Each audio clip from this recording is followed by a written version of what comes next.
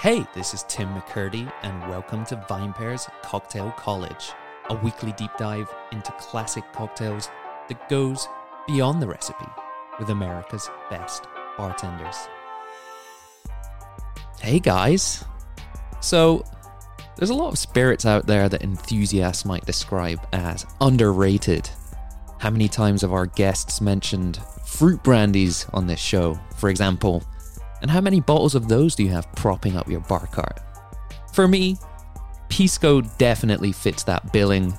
It's complex, displays a sense of place, has a ton of character, and without it, the world would be robbed of the absolute gem that is the Pisco Sour. This is a cocktail that has velvety, smooth texture. It's simultaneously refreshing and thought-provoking. It goes great with food, and it looks fabulous. Are you sold yet? Because if not, man, do we have the guest for you today. Lynette Marrero is one of the biggest names in the biz, and with good reason. She's an award-winning bartender, co-founder of the woman-only high-octane bartending competition, Speed Rack, and runs the bar program for two incredible New York spots. She can also count the likes of Alice Waters, Massimo Bottura, and Hillary Clinton as colleagues through her work as an educator for the online platform Masterclass. In today's episode, Lynette brings us a hyper-focused education on one of her favorite drinks. We're talking Pisco Sours, listener, and this is the Cocktail College Podcast. My name is Tim McCurdy. This is VinePair's Cocktail College Podcast, and I am thrilled today to be joined by Lynette Marrero. Lynette, welcome, and thank you for joining us. Thanks for having me. I love going back to college. Especially when the topic's drinks, right? 100%. I would have aced it without studying. Win-win situation right there. And, you know, let's dive right in. Today's drink, the Pisco Sour. I think a lot of people will see your name there on the lineup and will be very happy to see and hear that we're discussing this drink today. I love this cocktail. It's kind of funny to think that this drink has become the one that's really been my crusade the last 7 years almost, since opening Llama Inn in 2015. Mm-hmm. But it's a cocktail that I was introduced to a long time ago, actually, at the Flatiron Lounge. So really when I first started in cocktails. Mm-hmm. And it's funny when a drink comes back to you full circle, and then you get to really live in it and understand it and grow mm-hmm. with it. So, well, definitely the perfect person, to be chatting with about this today. Just from the get-go, what are some things that are notable for you or really stand out about the Pisco Sour? What makes it kind of a notable drink? So I think the Pisco Sour, what's really, I think, amazing about it is that many people are drinking it without really knowing anything about Pisco. So mm-hmm. they're enjoying it because it's a really food-friendly cocktail. It's velvety. You know, the nature of Pisco makes it a very comfortable sour cocktail. So you're not jumping straight into a whiskey sour, which you have to buy into a little bit more into heavier ingredients, oak-aged spirits, etc. You're gonna try and like delve in a little bit to this balanced cocktail that's really meant to be with food, that can be very visually appealing, you know, and it kind of was the one that always like looked a little more delicate. I think when we were starting to drink, you know, sours, it was the one that came in the prettier glass, or you know, would more often be served up rather than on the rocks alternatively, like a lot of whiskey sours are. So I think that, and plus, you know, people get really creative with maybe adding something that accents the floral nature of Pisco. So you kind of get a lot of that about it, but I think people are just enamored with it, and I've found lots of different ways to keep getting people to try new styles of Pisco Sours with very colorful ingredients, which are kind of iconic and signature to what we do at the Llamas. Amazing. And I think another thing to sort of tack onto that too that's very notable about this and some other drinks too, right? Like the name of the spirit is in the name of the cocktail, right? Like it's the first and maybe the only Pisco cocktail that folks might be aware of or exploring. It shouldn't be, but it's definitely the first, right? Question for you about Pisco, because this is a conversation that I've had with some folks before, and it strikes me as interesting that it hasn't really taken off yet as much as it could or should have, perhaps, right, in the US, right? You look at for example, if a spirit is going to take off, the idea of having an iconic drink attached to it is very helpful, you would imagine. Sure. The name of the spirit is in the drink. We can get into things, and I hope we will, like terroir, sense of place, made from natural ingredients, right?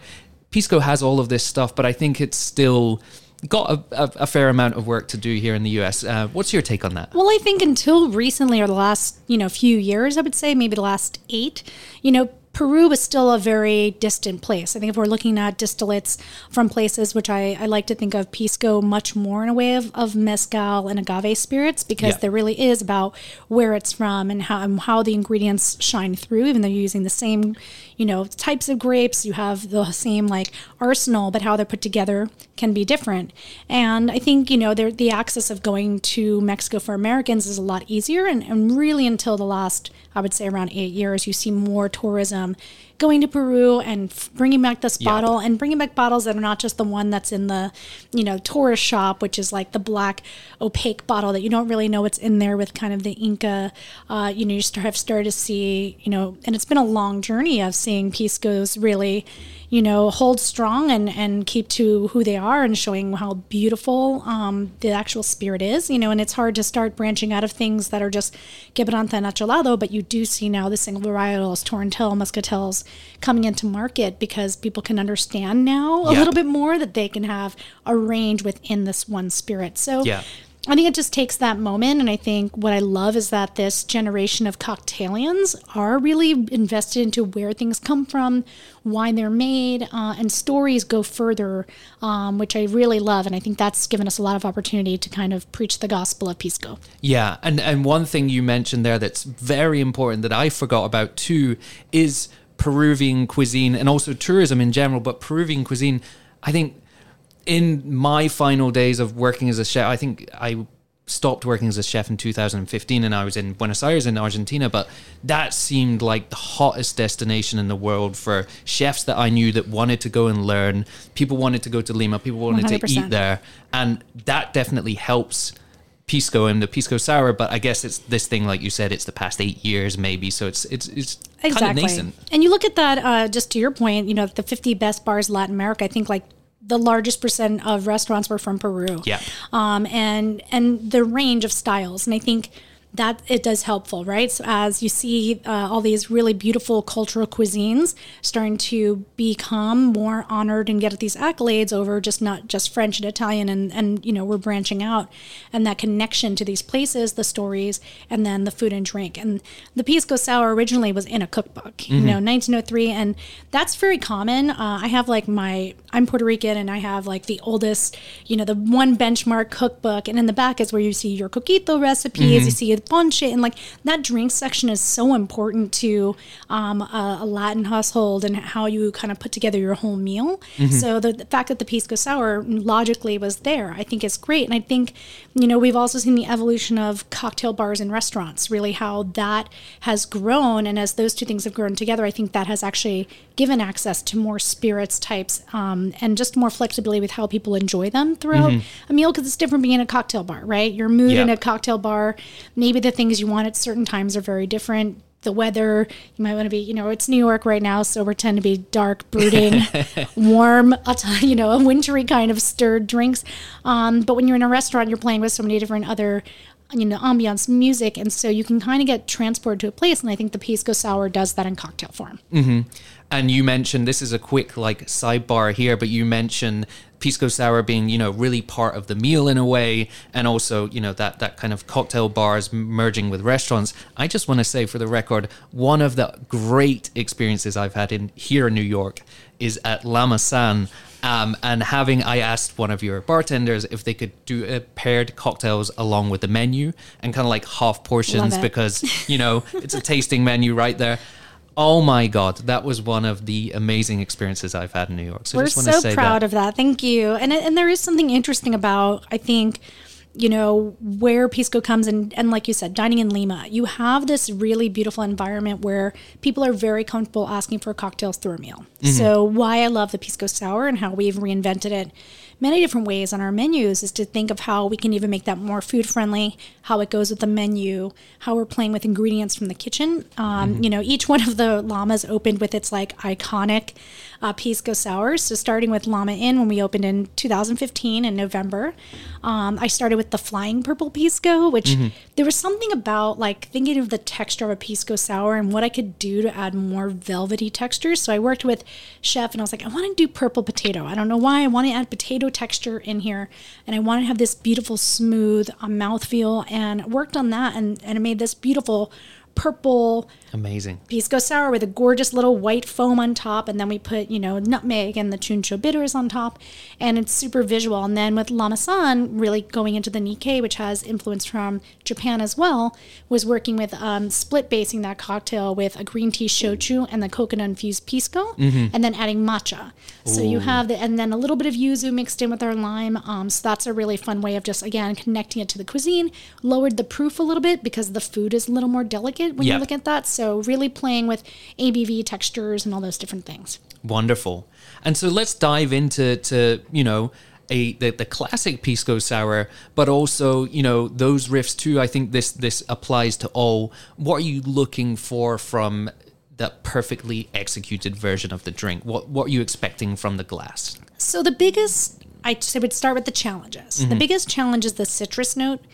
Here in the US, we're not getting the perfect little sweet limones that you would get in Peru that are like, they're limes, but they're almost a little sweet. They're tiny. They're delicious. So we've always adapted to doing a split base of lemon and lime. And that's something that I learned back at Flatiron. It kind of has traveled through like the cocktail culture. This was like, as everyone was trying to replicate these drinks from the old books, where we all kind of aligned on, there was half lemon, half lime to try to achieve this perfect limone.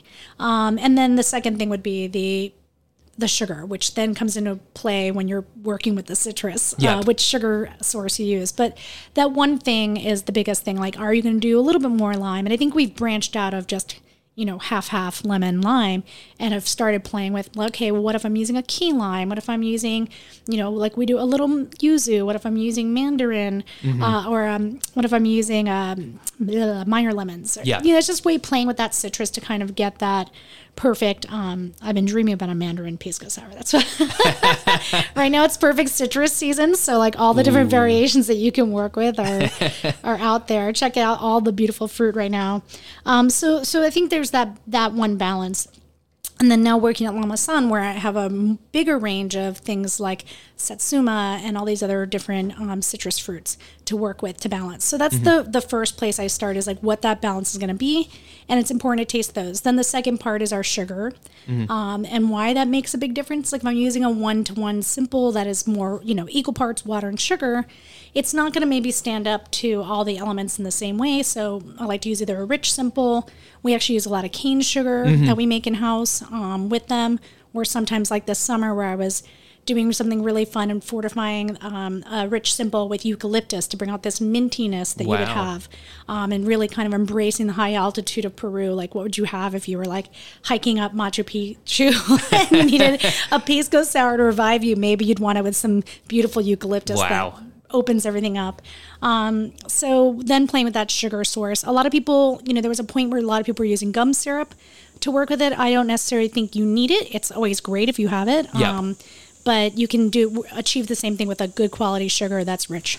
And what is gum syrup giving you, for those that aren't aware of it, for those who haven't worked with it before? What is that giving you that you might not get from a standard like simple syrup or other sweetening agents? Sure, the gum arabic gives you a silkiness. So when I was talking about that silkiness that I wanted to get with potato, you can get that also with that gum arabic. And you can buy gum syrups out there. A fun thing to play around with is Small Hands pineapple gum and making yourself a pineapple Pisco Sour with that.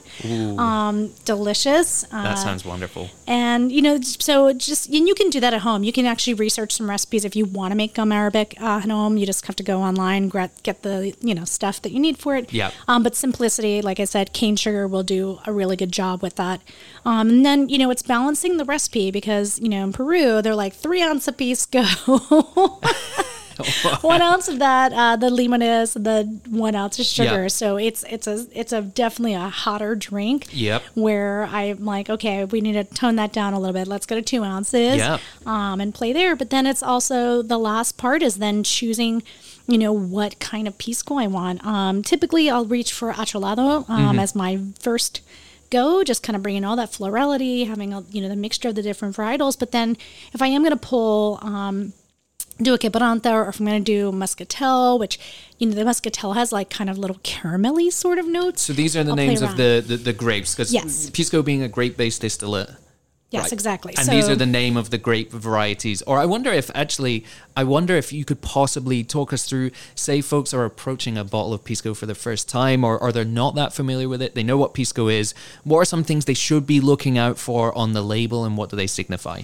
Great. So the first thing you're going to do, like I said, I use that word acholado, which is mixed. So that's going to be one that uses all of the different grapes. Pisco goes to a very lengthy process. There are, I think it's 8 different grapes you can use. We typically will see the acholados, and then we'll typically see quebranta in the U.S. Luckily, like I said, because people have started to see that we are enjoying more spirits. You've seen Italias come in, you've seen Torrentel, you'll see Muscatel. So you see these aromatic grapes really coming in, and what you have to kind of chase them and see what really speaks to you. Traditionally, if you look for a quebranta, that's going to be kind of your starting point. There are some really cool brands out now. You'll see like certain brands will have an extension, Barcel, 1615. Machu Pisco always has like their La Diablada, and sometimes they'll have the marks of the Italia. I mean, all these are based on, like wine, what availability of grapes are. So sometimes you'll see that Capuro also has their vintages are labeled. So once you start really digging into Pisco, we actually have a beautiful collection that we've amassed of kind of being able to taste Piscos from different years and see how they've evolved in bottle. But you'll be comfortable if you get a quebranta or an acholado. Suyo Pisco just recently launched, which they are a single origin Pisco who are trying to really work in this idea, which I really like what they're doing. They're really like meeting the farmers and working very much in this way that I feel like, Agave has gone with Mezcal, where you want to know who these smaller producers are and bringing them together and working kind of in a co-op model to get their grapes into bottle and then get them to the consumer. And so that's been really cool to see how they're kind of working in that method, which is going to start bringing some really cool distillates here. I really love what they're doing as well. And if you want to just talk about making any spirit for a moment here, right? Like such a difficult undertaking in itself, but imagine not being based in the US, then trying to get into the US as a market, and even just trying to understand, the different system of distribution we have here. It's absolutely insane. So I think what they're doing is amazing. Their first release actually featured in our top 50 spirits last year. Awesome. So yeah, we're big fans here at VinePair. Suyo Pisco, check them out. Yeah, and they're, I love that, what I love that story is that, they're young Peruvians who want to bring their national spirit, to a new audience. And I think in general, that's kind of where you're seeing the gastronomy with all of it. I love that, the people, if you go into our restaurants, you see people who are drinking Pisco Sours. It's everybody. It's not a particular type of person. It is so friendly and everyone can really enjoy it. And I just love that you can really just kind of, you'll delve into it. Like I love an Italia Pisco Sour because I love the Italia grape. I like how it gives a little greenness. It brings some brightness. I have this beautiful florality. If you look at Mosto Verde, which you'll see on certain bottles, that is a green must if you're looking at it. And so those tend to have a little more roundness, a touch sweetness, perceived sweetness to you, to your palate. So if you want something less dry, those would be ones you would look at. But I really respect, the Pisco producers have been working so hard for so long. And I think to your point at BarCon in Brooklyn last year, being able to see them all in a room and taste through the different varietals really gives you a perspective, what kind of styles people want. The grapes, that's a huge part of it. And so I love when you can look at a product that is so based in agriculture, and then, tasting from year to year, vintages, how the yields are, what, really working again to support farmers who are doing the right things. And so I respect when I see those kind of practices happening, and I hope that Pisco, more people try it and more people really support this spirit, because it really is something that once you get into it, you'll start being really geek out. And it's subtleties of flavor, right? Like, it's not going to hit you on the head with distinctions between them. You have to start training your palate, but you'll start noticing that there is this beautiful uniqueness between them. And that's what I think is really special. Amazing. And one final question, therefore, just for folks who are trying to maybe, get into it, start to geek out. Would you say that maybe folks approaching it from like a wine perspective too, it's therefore a better idea to taste the differences between varieties rather than like start looking at vintages or whatnot, because there's going to be more 100%. Yeah, there's going to be more difference there. Start with your grapes. And then even like try, I think a good comparison is to try a Monteverde version of the same grape. So you can just kind of see like just how simply the different way of distilling it is going to give you that subtle difference, right? So how it's produced. And I think that's really cool. Some people will, they keep them in bottle longer. So, and nothing's barrel aged. That's one of the Peruvian rules. So people often will age in bottles. Some people feel, that Pisco doesn't even hit its prime until it's been aged in a tank or for 6 years. So we're seeing some evolution when it comes to even being in an inert container like glass. Yes, 100%. Wow. So you're seeing this interesting kind of evolution of this spirit, and how people really, there's some incredible piscos that you can try that are, maybe like $100 for a 500 ml, and they are gorgeous. They are using, pounds and pounds of grapes to make this one bottle, and the flavor and the richness and all the things that you want out of it, the aromatics are just captured in there. So it's pretty incredible. Again, like you say, and some of the things we were speaking about before, this is, if you got into mezcal, okay, profiles are different, but this is the next frontier to really geek out. You have the Envidrio, again, like classic.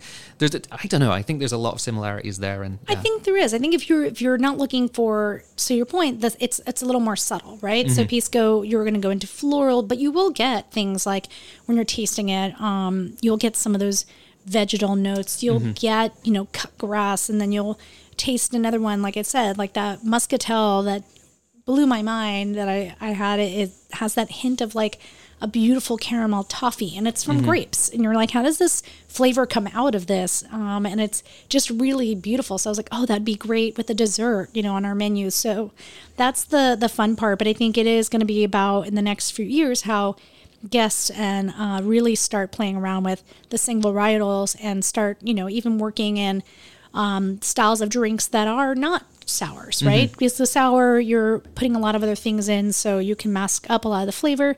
But also, what I love about a pisco sour, depending on which one you have, that's where you're balancing your sugar and your citrus to really bring out what its characteristics are. But, we have a variation on kind of a Vesper on our menu at Llama Inn that is Pisco and Reposado tequila. So changing out Pisco for the gin, the Repo for vodka, but not really, with Cokie. Very similar. And it's a great drink. And I think that's a fun thing. So we've been doing a lot with split basing Pisco with other spirits that they play well together, and they both bring something to the party. Amazing. And so when it comes to just approaching the classic Pisco Sour, or, not riffs, classic version, is there anything you would like to add here in terms of your considerations when selecting which Pisco to use first? And also, is that your first consideration, or is it actually the citrus and sweetener like you mentioned before?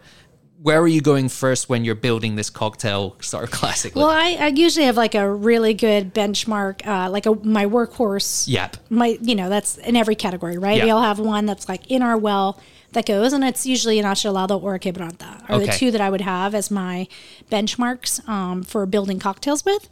So just deciding which one of those I want, and then I play around with from there, every brand, everyone has a different style.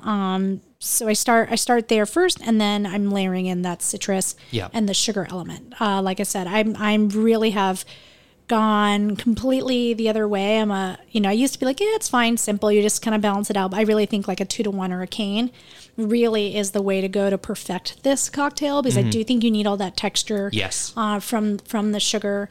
And then again, with the citrus, as fresh as it can be is my biggest key. So whether you're using half lemon, half lime, or a little more lime, like maybe you're doing 3/4 lime, quarter lemon, whatever your balance and whatever you prefer, it has to be as fresh as can be. You'll often see when they make ceviche, for example, they squeeze the limes with tongs to get no white pith. So it's super pure and sweet, and that's how so thinking about that, how you're extracting your juice. So maybe a hand press if you're doing it at home is best. If you're doing it in the bar, I know it's not practical. We don't hand press our juice for the Pisco Sours, but that's where I balance between the lemon and lime to try to achieve a profile. And that's where that rich cane actually kind of helps me in a high volume setting to balance. And then, we can't forget bitters. Bitters are very important. Yep. The Chuncho bitters, which are the amargo bitters that you get in Peru, really hard to find. Sometimes you can find them on Amazon or someplace. But if you can't find them, Angostura is a perfectly fine and we're using this as the garnish on top. The garnish on top. But it also adds flavor, right? It's bringing something Of course, yeah. To the party. You can always take Angostura bitters too as well and blend that with maybe some whiskey barrel aged bitters to get a slight touch of what you want from the amargo bitters. Like there's the aromatics are slightly different, but you'll be okay. Nothing will be lost or ruined if you're just using traditional aromatic bitters. And last component of the drink here, and a very important one, egg white. This is a shaken cocktail. I really want to dive into this with you, and I'll probably start the one thing that I'll say, and I forgot who said this to me, but it was a bartender said that with the exception of the Pisco Sour, they felt like drinkers across the board, and bartenders maybe too, are kind of moving away from egg whites for various different reasons, but with the exception of the Pisco Sour, has to be in there all the time. Yeah. But let's chat about it. Tell me everything I need to know about egg whites in this cocktail. Well, egg whites it's so important to this drink. It's that velvety texture you get. It's binding all those ingredients. It's bringing I think it makes this cocktail a culinary cocktail. Like if you look at those drinks, right? It was in cookbooks is where it started, and that's where its DNA aligns. We obviously at the restaurant separate them for the shift because we were cracking an egg per cocktail. We'd be very slow and we're pumping out way too many Pisco Sours. So again, with something like that, if you are prepping it for an event, if you're having a few friends at home and you want to set it up for them as fresh as possible, break them for the day, put them in a little squeeze bottle. I use about 3/4 of an ounce to an ounce of egg white per cocktail. And it doesn't taste, like that sounds like a lot to people. They're like, oh my goodness. I'm like, it's actually quite balanced with kind of my 2-1-1 recipe, 2 parts Pisco, 1 part of my citrus blend, 1 part of my sugar, and then I have that 3/4 to 1 ounce of my egg, and that's really depending on like how how thick your eggs are. Egg whites are just as temperamental as everything else you get out there. So I don't like using the egg whites that are pre-separated, pasteurized. I have used the Modernist Pantry egg white powder. I have used it and actually have been very successful reconstituting those. So if you're kind of like a little bit afraid, you want to kind of have something a little more, quote unquote, get just good eggs is the key. But that Modernist fresh. The Modernist Pantry does constitute really nicely. I recommend using a hand blender to make it. So that's more if you're like doing an event and you're like, I don't have time to crack, 40 eggs for this. And what am I doing with 40 yolks? Exactly. You're like, making a lot of custard. Exactly. So that's a good way. And I was really happy to see that works so well. There's a whole bunch of things about blender, no blender, milkshake machines, no milkshake machines to use it. You can, if you want to, use a hand blender if you're making them in large batches. I think that really works. For whipping it. For whipping the egg white, yes. So again, if we're going to build it, we're going to put, But before we jump into that, sorry, I want to ask you a question. So you mentioned one thing there. You said 3/4 to an ounce of egg white. So how much roughly in terms of volume are we looking at from a standard egg white? And if you are putting that into like a plastic squeezy bottle, like you say, like, are you ever so slightly incorporating the egg whites, or do you not want to do that because it might start breaking down like the kind of structure of them? What's the process there? This is fascinating. Breaking them down, the egg whites? I mean, it's, we just kind of get a big old quart container and we separate them out. I mean, it's approximately one normal size, not jumbo egg per cocktail is going to be 3/4 to an ounce. Okay. So that's kind of like approximately, one egg white. Approximately one egg white. I do like being able to separate them out now. Like I've been converted to that because you can actually have better quality control of your eggs. Make sure everything, you don't have the sometimes the white congealed part. You can toss that out and just kind of keep a nice, pure, easy to measure product. And you're not dealing with like potentially getting eggshell in your drink. Yeah. No, but I think also just like in terms of this harks back to my days of poaching eggs for brunch in restaurant service, right? And people have all these techniques with vinegar. Should you salt the water? It's going to break it down. Are you stirring the water? Ultimately, you just need fresh eggs, right? But if you crack an egg and specifically try and separate the white, you will see with older eggs, you will get like water literally going off. And then the rest of the egg white will hopefully hold together. So that's why I found it interesting that like, because they do hold together in structure. I don't know. I think I'm overthinking this. No, it's all right. I mean, it can be intimidating, right? So when people are trying to separate the egg and like go back and forth with the yolk to get the white out, it terrifies people. Yeah. But don't worry about it. You get used to it. Yeah. And if you're doing it at home, save those yolks. Lots of recipes that you can do with those later. But I do find that it's very Zen work to separate.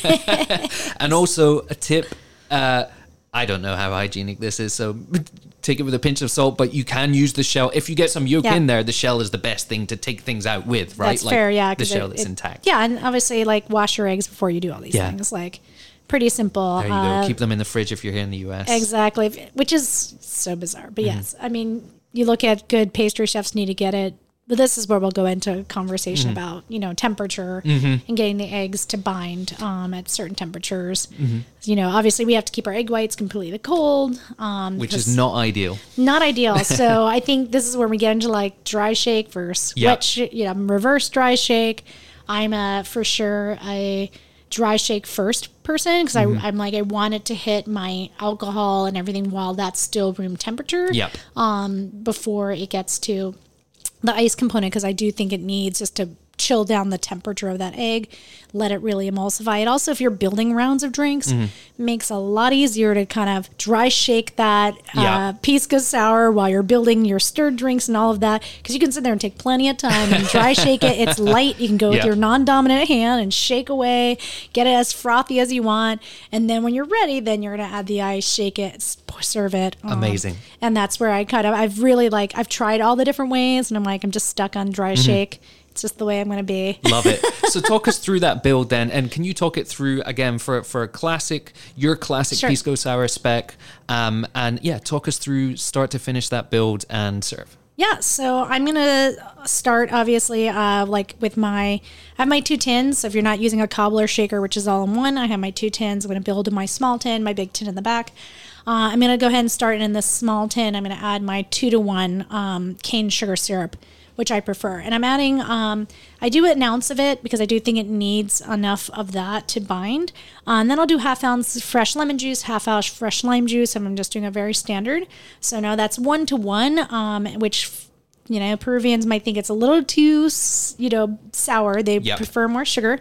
You can always adjust for your guests and add a little more sugar if you want, or I would lean into maybe trying a Mosta Verde if someone wants the more floral kind of pisco sour that'll kind of trick your mind into thinking it's sweeter. And then I put that in there, and then I'm going to add my 2 ounces of my pisco, acholado or quebranta, typically for just a regular pisco sour.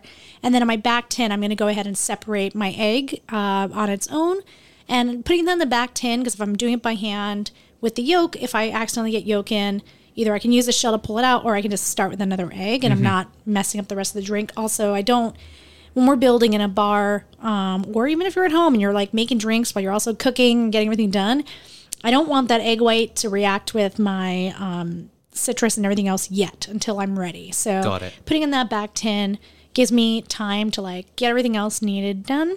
And then I will go ahead and combine those two together and dry shake. With the dry shake, for me, it's mostly about getting air on it. I don't think it necessarily takes more time or less time. It's really just about getting enough aeration.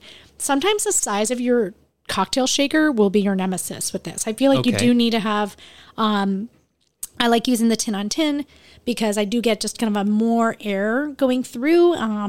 If you have a cobbler, then you're gonna have to really kind of hard shake a bit more, or try a wider cobbler that has more surface area. Because I think part of this, and I don't know, I'm not a scientist, but I feels like it just needs that action, and the more space it has to interact within, then you're gonna get it. Then I'll let that down. I'll add my ice, and then I'll go ahead and shake that again and get it nice and frothy. I usually let it, after I shake it, I pour some. I let it sit for just a quick couple seconds to let it settle again, and then I keep topping off and getting the rest of the beautiful, foamy, wonderful Pisco Sour out. Some people will do a double strain. I think if you if you can close the gate on your Hawthorne strainer well enough, I prefer not to, because I think a little bit of like if you get a couple little ice chips, I don't think it's bad for it, but I wanted to make sure I'm getting enough of the foam that's coming out onto the top of the drink. And I feel like sometimes a double strainer takes away some of the things that I want. Right. All that effort you just put into getting this incredible texture, right? Like I often think that. I'm like, why? Yeah. I'm a big fan of using the fine strainer for lots of other cocktails. I just think use your Hawthorne's the proper way. And so closing the gate, just for anyone out there who doesn't know, it's like if you kind of look at your Hawthorne strainers, this is the one that has the coil on it. There's oftentimes a piece of, you have the handle and then there's a piece of metal that's sticking up, right? And you can use your index finger, put it on the top of your shaker, and then just keep pressing that forward, and you'll see that the metal will come out over the springs. So you have the springs holding on to the rounded curvature of the shaker, and then that metal piece comes out, and that's kind of helping you get the best strain. So you'll be able to get really good straining, and you just have to like practice closing the gate. Yeah. And so you're completely closing there for this, sorry, or you're going all the way? I'm going all the way, and then I can release it as I need to if I have more foam that's waiting. So it's just kind of the way of using that tool to the best of its abilities. And are you straining into a coupe glass? And then talk us through the bitter application as well, because that's something I struggle with. I turn my Angostura, it's either nothing comes out or it all comes out. Like, how do you control that? Well, okay, so then you're straining into a coupe, or we like to use these like sour glasses that feel like a down glass, but they're a little more curved, and but they're really very pretty. And then you're going to put your bitters on top. I like using those more controlled dashers, whether it's the Japanese dasher, because it is a little bit of a finer line, to your point. Every other dasher is different. Like the Angostura specifically has its own style, but then any other aromatic bitters has like the flat round with the, you just can't get the same, in my opinion. And it's funny because I think Angostura a few years ago started actually selling caps that fit on their bottles. so they're acknowledging it. So you could, they know. They're like, okay, we need a uniform dasher. I like to start off like to one side of my glass and like prepare myself for like making a line. We do a line across. It's a very quick flick of your hand across the top, and you try and get a line. If not, you can just do much easier 3 dots, and then you can take those dots if you want to and use like a toothpick and turn them into like little like fleur-de-lis. But you can have fun with your bitters on there. If you really want to, you can get yourself a little like get a sprayer on your bitters and just like get a little cutout and spray it. Very maybe nice. You can make like a Wu-Tang sign on your Pisco Sour or something. 2 things that go very well together, hand in hand. I guess that motion, just watching you do the one line motion there for me made me think of maybe if you've started making a lot of sourdough during the pandemic and you do the whole bread cut thing, like that's the motion you had going there. That's the motion. It's very like a quick flick of your wrist, and it's that way. You have to be very quick and go across and be confident. So do it on a surface that you're okay mopping up, because bitters do stain. They sure do. A dark cutting board. Well, amazing. I think that's a wonderful overview. Actually, it's more than an overview. It's a deep dive on the drink. Just wondering if you have any other thoughts on the Pisco Sour to share today. If not, I have another question that's quasi-related. Yeah, I do. So just kind of giving you the perspective now of using the machines to make it happen. So, yes. Because I think this is an important part. You know, if you have a sour in your menu or you're making it home this summer and you don't want to be like, you know, hand shaking every single one, I like those milkshake whipper machines because they have the little like handle on it that's going to emulsify your eggs. You can even use those like little cafe whippers, which also work to make your life easy, but it's just about getting that emulsification. You can build in those tins quite a bit. Now, this is the one time when I'm using those that I will put a little bit of crushed ice in. Okay. So when I build into those milkshake tins, we always say we're like using like, you know, if we're building, and we're doing this for volume, right? So I want to be able to have like 3 Pisco Sours in that kind of 16-ounce metal tin. So I build them and I put about probably like a quarter cup of crushed ice. That's going to emulsify into the drink. And I do that because I want it. I mean, it's a very wet type of ice. It kind of disappears and you're just getting that constant agitation. So it's okay at that point to have that coldness meeting the egg all at one time. And it's really great because you can just put them up there, it does its magic, and then you strain them off and garnish. So perfect. I highly recommend it if you have a high volume situation or to work on those. But also the hand stick blender would also work, one that you use kind of to puree soups, etc. as well, can be used to you know, amazing. Just as long as you have like a large enough container and you have ice, and that's what I would do. So all your ingredients in there, quarter cup of ice per. Yeah. Is that a quarter for 3 drinks, sorry, or a quarter per? It's probably, depending on how wet the ice is, it's like about a half cup to 3. Quarter cup if I'm doing a single. I know it seems strange that I would use kind of very close, but like from 1 to 3, it's a different volume because it tends to be a little more wet. Got it. But yeah, you want to use very wet ice. You don't want to, this isn't like, you know, if you're using like a Vitamix blender, it's a very different thing if you're doing like your pina colada, because we don't want that texture, right? We don't, unless you want a frozen Pisco Sour, which is also delicious, then we're not working on that. I still want this to come off as a deliciously handshaken style sour cocktail. So the temperature should be great, but not freezing. But frozen Pisco Sours are also really good. That's something I need to explore imminently. Could not care less if it's 17 degrees outside. It's Fahrenheit for our mainly US audience. Exactly. One question I have for you. So before we get into our final section, which is where we get to know you, our guest, more, one thing that bridges our both of those conversations, I was wondering in terms of running, you know, Lama Inn, Lama San, you know, you mentioned you started out at Flatiron Lounge. I was wondering from a bartender's perspective and creating cocktails, is it more restrictive to be quite focused on a cuisine as opposed to more ambiguous, or does that really help because you almost have like those guiding stars there, or those almost parameters to work within? Not completely, but yeah, I mean, I've been very fortunate. Like I started the Flatiron Lounge and there was just really beautiful foundations. I feel like, you know, I learned like the mother sauces, you know, and I was really fortunate. You know, we had Dale DeGroff, Audrey Saunders, Gaz Regan, all these people walking in every day and imparting knowledge. Dave Wondricham wanted to share this cocktail knowledge with young bartenders. And so I really got a very good school on history of cocktails and how and making them and then trying new things with them. And then I moved on and worked at Freeman's Restaurant, which still, I love that bar program. Aaron Reese runs at Banzit Bar, and you know, that place was another great place of finding a way, because it was classic cocktails in a very high volume, rustic kind of gastropub space. And we were turning and burning, but, you know, making, you know, sours and all this stuff, you know, out there. And that gave me the timing on how to work on, you know, and obviously the drinks there were kind of thought in that style, lots of whiskey drinks and things that were going with the food. And I realized how much I really like the idea of working in an environment where food is presented, because I think it gave context to the drinks, the style of the drinks I'm serving. You have range, you can play around. And I think for me, like what I love a good concept. Yeah. I think it helps, right? To bring, in focus your whole everything, right? And I love kind of problem solving, how I'm going to incorporate, trending drink styles and bringing them to the space. And so what's great is that and I feel like with Chef Eric, we kind of talked a lot about it.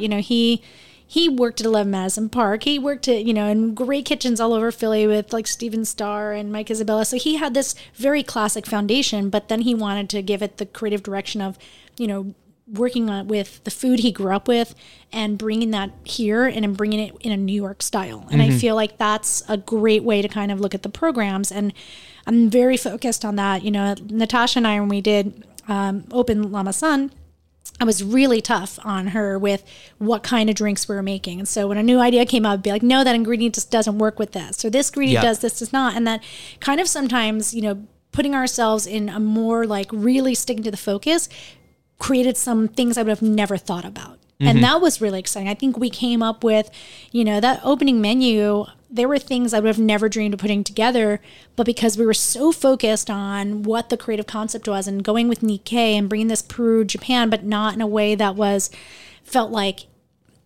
not that it felt like, oh, we're just doing infusions or it's just not doing trite combinations, but really deeply investing into what that meant and what the DNA of that would mean and how Nikkei would really show itself in cocktail form. And then at Lama Inn, really thinking about, how we're presenting Peru and Latin America in a certain way of gastronomy and really thinking through that. So this summer, I delved in on the roof with a menu that really did look at ingredients from Peru and at the different altitudes. I think that is so important when you're looking at that. And I think when we look at spirits, obviously where they grow, where the ingredients are grown, what altitude, where they're from makes a real difference. So how can we bring that with other ingredients and tie that in? So I personally love it. Like it's actually so much better for me. Like, I don't know if I could ever go back to having just working at a classic cocktail bar where, I can do everything. Like, of course, sometimes I miss it. And obviously, it's harder in a restaurant to kind of branch out. Like at restaurants, your menu guides 90% of the choices that the guests are coming in for, or at least that style. And that's okay. We're not getting as many dealers' choice and those kind of things, but those are fun when guests do ask for them and you're able to kind of guide the team into it. But yeah, I think it's fun and it makes me have to just think deeper. Amazing. That's fascinating. Thank you so much for sharing. And no, yeah, just hearing you speak there too, like some of those combinations you mentioned earlier, like pisca and shochu and Sure. Also like green tea, matcha infusions, like all of these things would feel probably a little bit would feel out of place on other menus, or would be like, yeah, maybe this is a great combination, but what the hell is it doing here? But it makes so much sense there. And the upshot for drinkers, diners like myself, is just that it's out there and you get to have these in a place, in a setting that makes sense and they work so well and together. Because you can get cocktails everywhere, I feel like it does really help to know what your style is, and then you kind of build on your repertoire. And I love that because all of the classic cocktail training I had has just made it better for me. I'm like, you learn all those rules and then you learn how to break them in the right way. And that's been really great. And when Ryan, Chetty, and I do on our master class, we're actually follow that entire ethos. We're like, we're going to tell you to make drinks this way and this way. Everyone's going to tell you how to make them, but then you really just toss all that information out and start learning to do it on your own. So your Pisco Sours, I expect you to play around, experiment, try new citrus, try different sugar sources, see how that works for you, and be playful with it.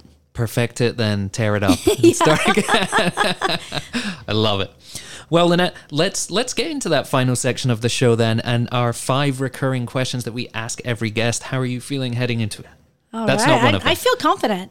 I was like, oh wait, is that the first question? No.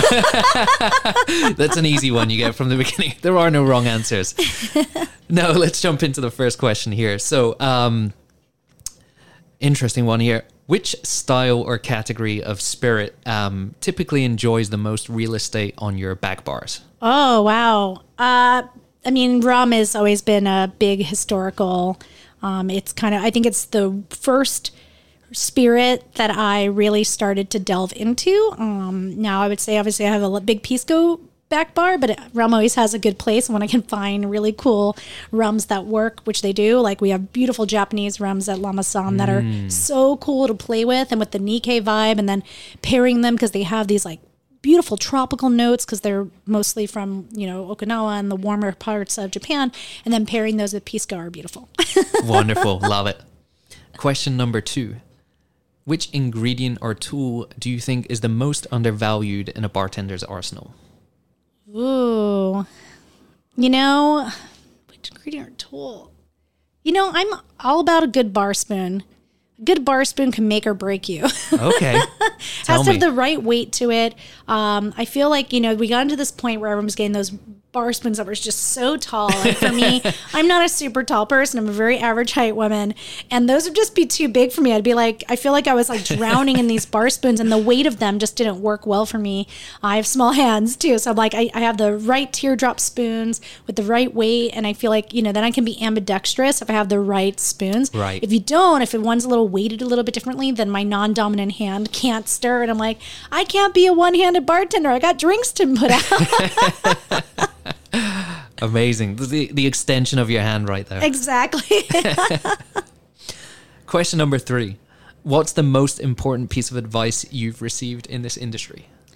Be accountable. And I give that one back to lots of people. And I don't think it was even said to me kind of in that way. It just was the expectations of, if you say you're going to do something, you do and you follow through.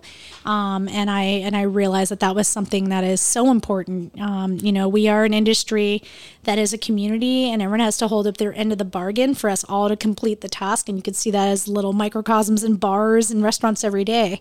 If someone doesn't show up, we're all behind on prep, behind on serving, behind on getting, everything out to our guests.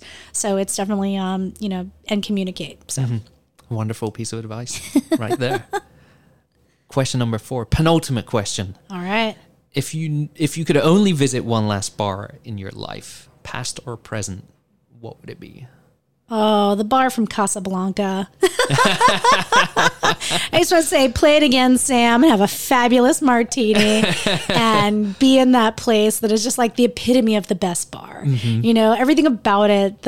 You walk in, there's a tone, there's a little danger, a little excitement, romance. I think it's really the bar that just makes you feel like. Would you like to experience it in black and white as well? Oh, that'd be fabulous. That'd be fun, right? That'd be super fun with everyone kind of dressed in the right theme. I would love that. Amazing. Final question. If you knew that the next cocktail you drank was going to be your last, what would you order or make? A 50-50 gin martini, probably Navy strength gin, olive and a twist. Very nice. Olive and a twist. Have both. Have your cake and eat it.